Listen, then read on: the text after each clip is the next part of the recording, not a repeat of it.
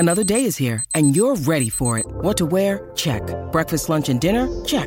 Planning for what's next and how to save for it? That's where Bank of America can help. For your financial to-dos, Bank of America has experts ready to help get you closer to your goals.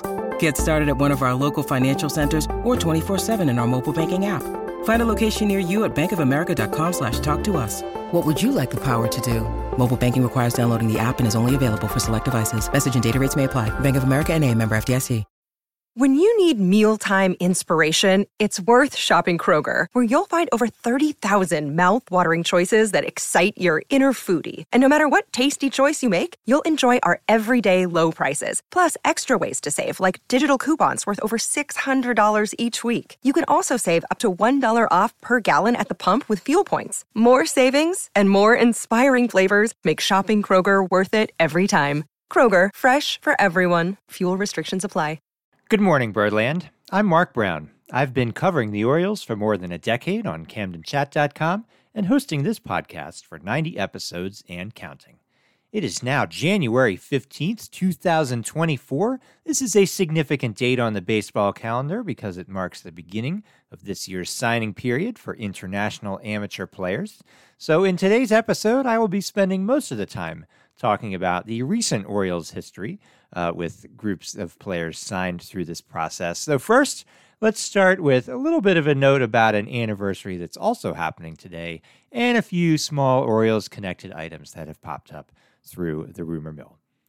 For Orioles fans, the occasion of Martin Luther King Day also marks 1 year since John Angelos' infamous press conference in which he blustered at reporters who dared to ask him business questions at an event he invited them to on that particular day. Also infamous since Angelos, as a part of that blustering, made a commitment to share team financial information about the Orioles with those reporters, a promise that he repeated during spring training. Each one of these commitments turned out to be lies, of course, with all the lease drama that played out throughout the year before finally getting resolved with a couple of weeks to spare. These commitments to share the financial information were not the final commitments that Angelos would make and break over the course of 2023. I hope we end up hearing from him much less as 2024 plays out. But you know, one of the weekend's rumors is right in the Angelos wheelhouse. I don't know, you might not have seen it. It floated up onto Twitter, or the thing that used to be called Twitter, as a sports columnist for the Washington Times named Tom Loverro, apologies if I've pronounced it wrong, posted to Twitter that there is an agreement in place for the Orioles to have a uniform patch sponsored by the investment company T. Rowe Price. Now, I don't go to that paper for Orioles news or really any news, but, you know, it is a plausible enough rumor in that the company is literally headquartered on Pratt Street in Baltimore. Loverro said that a 5-year sponsorship deal would net $75 million for the Orioles. That is a $15 million per year deal. It sounds like a lot to me, which makes me wonder how plugged in the rumor is. I mean, it says the deal is done, in agreement in place, which would theoretically mean we'll be hearing about it very soon. It just seems like $15 million a year is a lot. And I'm saying that because the Red Sox, who, much as we would not care to admit it, probably have much more valuable uniform space, given that more people are probably paying attention to the Red Sox generally. And they are getting $17 million per year, reportedly, in a deal that was negotiated about a year and a half ago. So I don't know, maybe the price has gone up as other teams start negotiating uniform patches. Maybe the Orioles are selling a bigger patch in a better position. I don't know. But it is worth keeping an eye on, also in conjunction with last year's report that the Orioles are exploring selling the naming rights for Camden Yards, because basically, if Angelos is making any of these deals, or all of them, he sure better start putting money back into the Major League payroll that is sufficient to keep the team competitive in the short and long term. Okay, enough about money, but also still in the rumor mill. With the Orioles still having not made a substantial starting pitching move, rumors continue to swirl on that front also. In the New York Post over the weekend, Jon Heyman wrote that the Orioles have been engaged with most free agents from the Marcus Stroman price tier on down. So to give you a sense of what that is, Stroman just this past week signed a 2-year, $37 million deal with the Yankees. That includes a vesting option that could turn into a player option for an additional $18 million for the 2026 season. Heyman, so that's, again, that's the guys the Orioles are looking for. Presumably, I guess, less than $40 million total, maybe multi-year, but only 2 years guaranteed. I don't know. But Heyman's report included that the Orioles are eyeing free agent starter James Paxton, who posted a 4.50 ERA over 19 starts with the Red Sox this past year. Notably, for the sake of this rumor, Paxton is a Scott Boras client. Heyman is generally regarded as a guy who has Boras as a friendly source of information, so I think that's pretty obviously an agent-driven rumor trying to drum up some interest for his client. That said, it is not an impossible rumor that the Orioles may have some level of interest in Paxton, because if they do fail to acquire a front of the rotation or a guy they can tell themselves is front of the rotation starting pitcher in a trade, they might then end up looking for a cheap free agent who's left out there to kind of reinforce the back end of the rotation instead. The frequently hurt Paxton made $4 million with the Red Sox last year, so he's probably not in line for much more than that. And so I think if the Orioles do end up turning to, let's just sign someone for kind of depth purposes or whatever, Paxton, it's not implausible. It would be a disappointing signing for me. Paxton hasn't been healthy and good in combination since 2019. I think if the Orioles end up having to settle for Paxton late in the offseason, that probably shows they had a strategic problem with figuring out when they wanted to pounce on getting a starting pitcher. But I don't know. We'll see what ends up happening. As far as the trades go, reporters such as The Athletic's Ken Rosenthal continue to eye the Orioles since they are a prospect-laden team that seems to need a pitcher. But despite so many people, reporters and fans both trying to wish a trade into being, there is no deal yet for Chicago's Dylan Cease or Miami's Jesus Luzardo or anyone. Maybe this week will be the week, but it hasn't happened yet. There's not that much time left before spring training begins. It only takes one text message or call or whatever to make it all come together. But again, here we are, January 15th, less than a month until pitchers and catchers are going to be reporting. And the Orioles rotation still is what we thought it was when the season ended back in October. I will be right back after a message from the Fans First Sports Network sponsor, and then we can dive into the international amateur signing period and what it has meant for the Orioles over the last 5 years or so. All right, so unless you are a prospect sicko, you might not have a firm idea of what is going on today. So I'm going to hopefully give a bit of a sense of what is happening. The international amateur signing process is one that has evolved over time. The basic gist of it today being that teams have a bonus pool available to them that they can choose. That is, they have to bring their own money and spend up to the amount they have allowed to spend in the pool. And they can choose to spend that money to sign players who are at least 16 years old from mostly Latin American countries. The largest or the most signings are going to be from the Dominican Republic. A decent amount also coming from Venezuela, smaller numbers from like the Bahamas, Colombia, and other places in that part of the world. Cubans who are young enough when they defect away from Cuba can also be signed in this process. Additionally, in the right circumstances, you could find teams signing players from other places much farther away, like Australia and South Korea, but mostly it's going to be 16-year-olds from the Dominican and Venezuela. And the league is trying to nudge this process into being a draft rather than a pool-based signing, but they have yet to get the players' union to bite on that in collective bargaining agreement negotiations. So if it's important enough to them, they'll eventually offer something that's important enough to the players that will then transform all of this into a draft.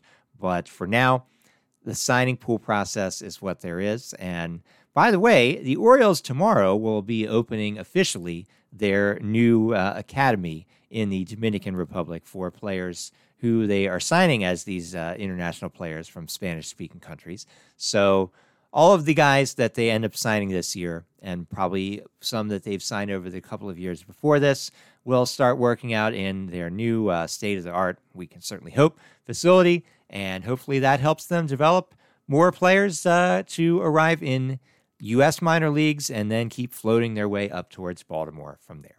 But then, okay, the international amateur signing. Under Dan Duquette and those before him, the Orioles were doing very, very little in this area. There were periodic success stories. They did sign Jonathan Scope out of Curacao and also Eduardo Rodriguez under the international amateur signing process. But those were scattered signings. They were not spending all of the money available to them every year. There is kind of a scummy aspect to the whole prospect process, which was offered as a secondhand rumor of why, under Peter Angelos, the team did not meaningfully participate in the whole signing of international amateurs. But principals or not, the fact is that at any given time, usually about a third of the game's top 100 prospects have been signed from this part of the world, usually at the age of 16. So a team that is not down there trying to get those guys is missing out on a lot of potential talent, not just star-level talent, but useful role players too. And so rather than spending their allotted pool, the Orioles, especially under Duquette, would trade it away to other teams, because that is a thing you're allowed to do, for mostly marginal minor league players who you couldn't even really call prospects. One reality of the process, and it's kind of what makes it a little bit scummy, is that although the signing period starts today, deals have been worked out verbally or with handshakes as far back as 2 years ago for some of the top players in the class, when these guys were as young as 14 years old, which is honestly kind of crazy, right? But that is what allows team to announce dozens of deals all at once on the first day of the signing period. And since deals are worked out in some cases as early as when the players are 14, that meant that although Mike Elias took over as general manager after the 2018 season, it really wasn't until the signing period that ended up starting in 2021 that the Orioles were able to make pitches for the seven-figure bonus players of the signing classes, because they were already promised to other teams before the Orioles went into the area in earnest, before they started staffing up, scouting around, finding out who was there, who was available, whatever.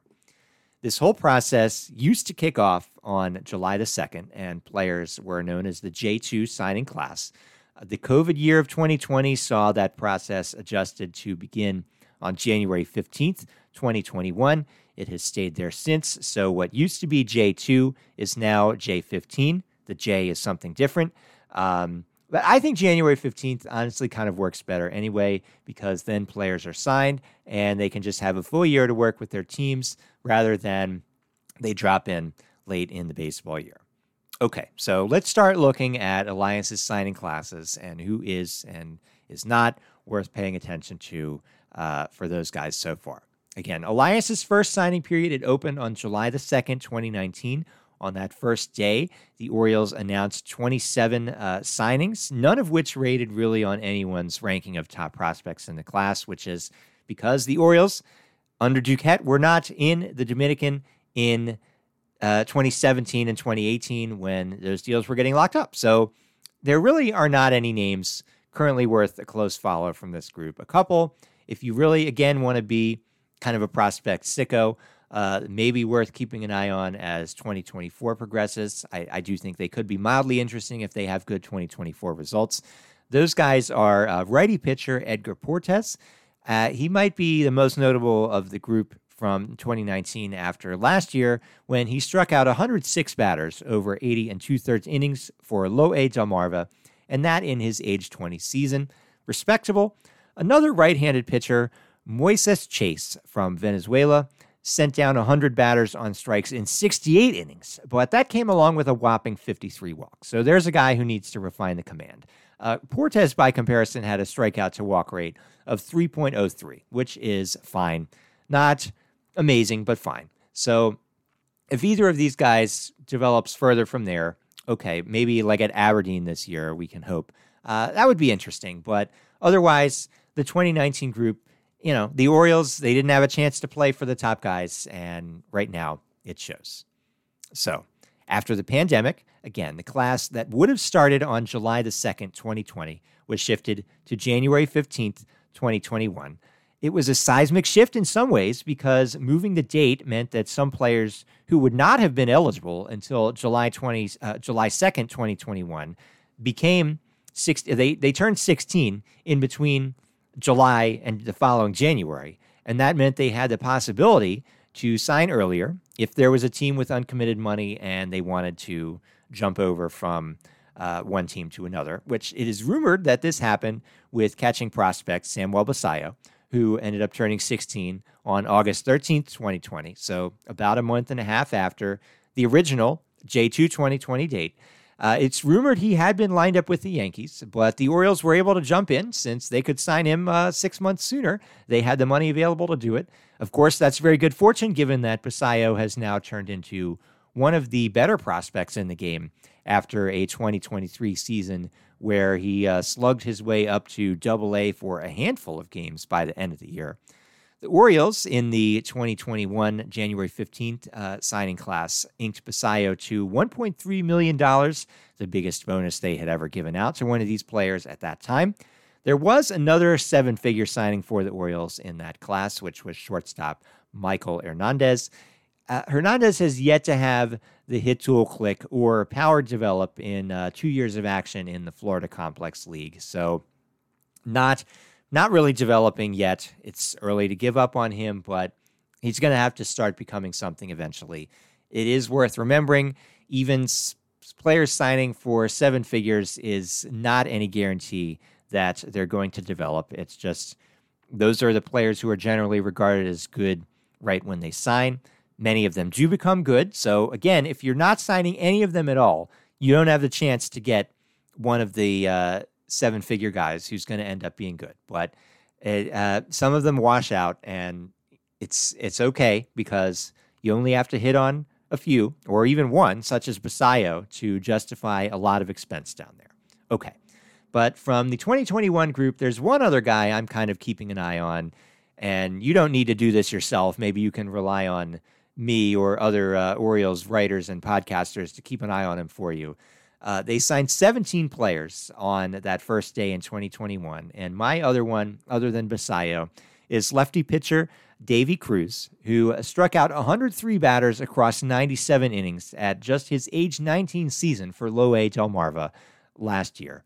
He's going to need to cut down the walks as he issued a free pass slightly more than every other inning. But that's an interesting beginning. It's not quite as bad with the walks as Chase, who we just discussed from that 2019 group. But, if he's going to really turn into something, he's going to need to find some more command. So hopefully the Orioles are going to be able to start having some guys who were not heralded also turning into interesting prospects. So that brings us to the 2022 J15 class, where the Orioles set another record signing bonus for them as they inked Dominican outfielder Braylon Tavera to a $1.7 million bonus. Another player in that class who got some early attention from the prospect writers of the world was infielder Leandro Arias.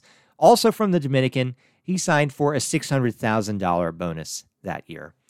The Orioles gave out another several $100,000 bonus to slightly older Cuban infielder Cesar Prieto, who, of course, was traded to St. Louis in the Jack Flaherty deal last year. These three players were among the 24 who the Orioles announced on January 15th, 2022. Tavera and Arias each spent their age 18 seasons getting their first taste of a U.S.-based minor league, playing for the Complex League, the FCL Orioles. Arias, who came with a strong defensive reputation, mustered a .271 average, .370 on-base percentage, .414 slugging over 162 plate appearances that had him see the same number of walks as strikeouts, 20 apiece. So once in every 8 plate appearances he walked, and once in every 8 plate appearances he struck out. Those are pretty good ratios to work with. Again, a long way from the majors. Interesting start. Tavera, over about the same amount of time, a bit fewer plate appearances, he batted .262 with a .391 on-base percentage, .421 slugging percentage. These two guys presumably going to be ticketed for Delmarva, the first full season affiliate for them, to start the 2024 season. I think if their development continues along the lines of what they showed for the FCL Orioles last year, they're going to start having their own hype trains building steam. It's not going to be quite as exciting because they're not as young as Basayo was when he was starting at Delmarva last year. But still, if you have guys starting to break out at age 19 at low A who were international signings, you're doing okay. So hopefully either one or both of those guys can manage to do that, and that would really be great for the Orioles prospect pipeline going forward. 1 year ago today, the Orioles handed out a record signing bonus yet again as they gave the American-born but Dominican-raised shortstop Luis Almeida a bonus of $2.3 million. Almeida was one of the 27 players the Orioles announced on the day the signing period began last year.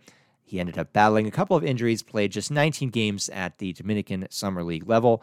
So for him and really all of them, it's far too soon to say much of anything about any of these guys, but hopefully in another couple years, we will have more to say about Almeida and some of the others from that class. Which brings us to today, January 15th, 2024. The Orioles have a pool available of up to about $7.1 million this time around. That is tied for the largest amount that is available along with 5 other teams.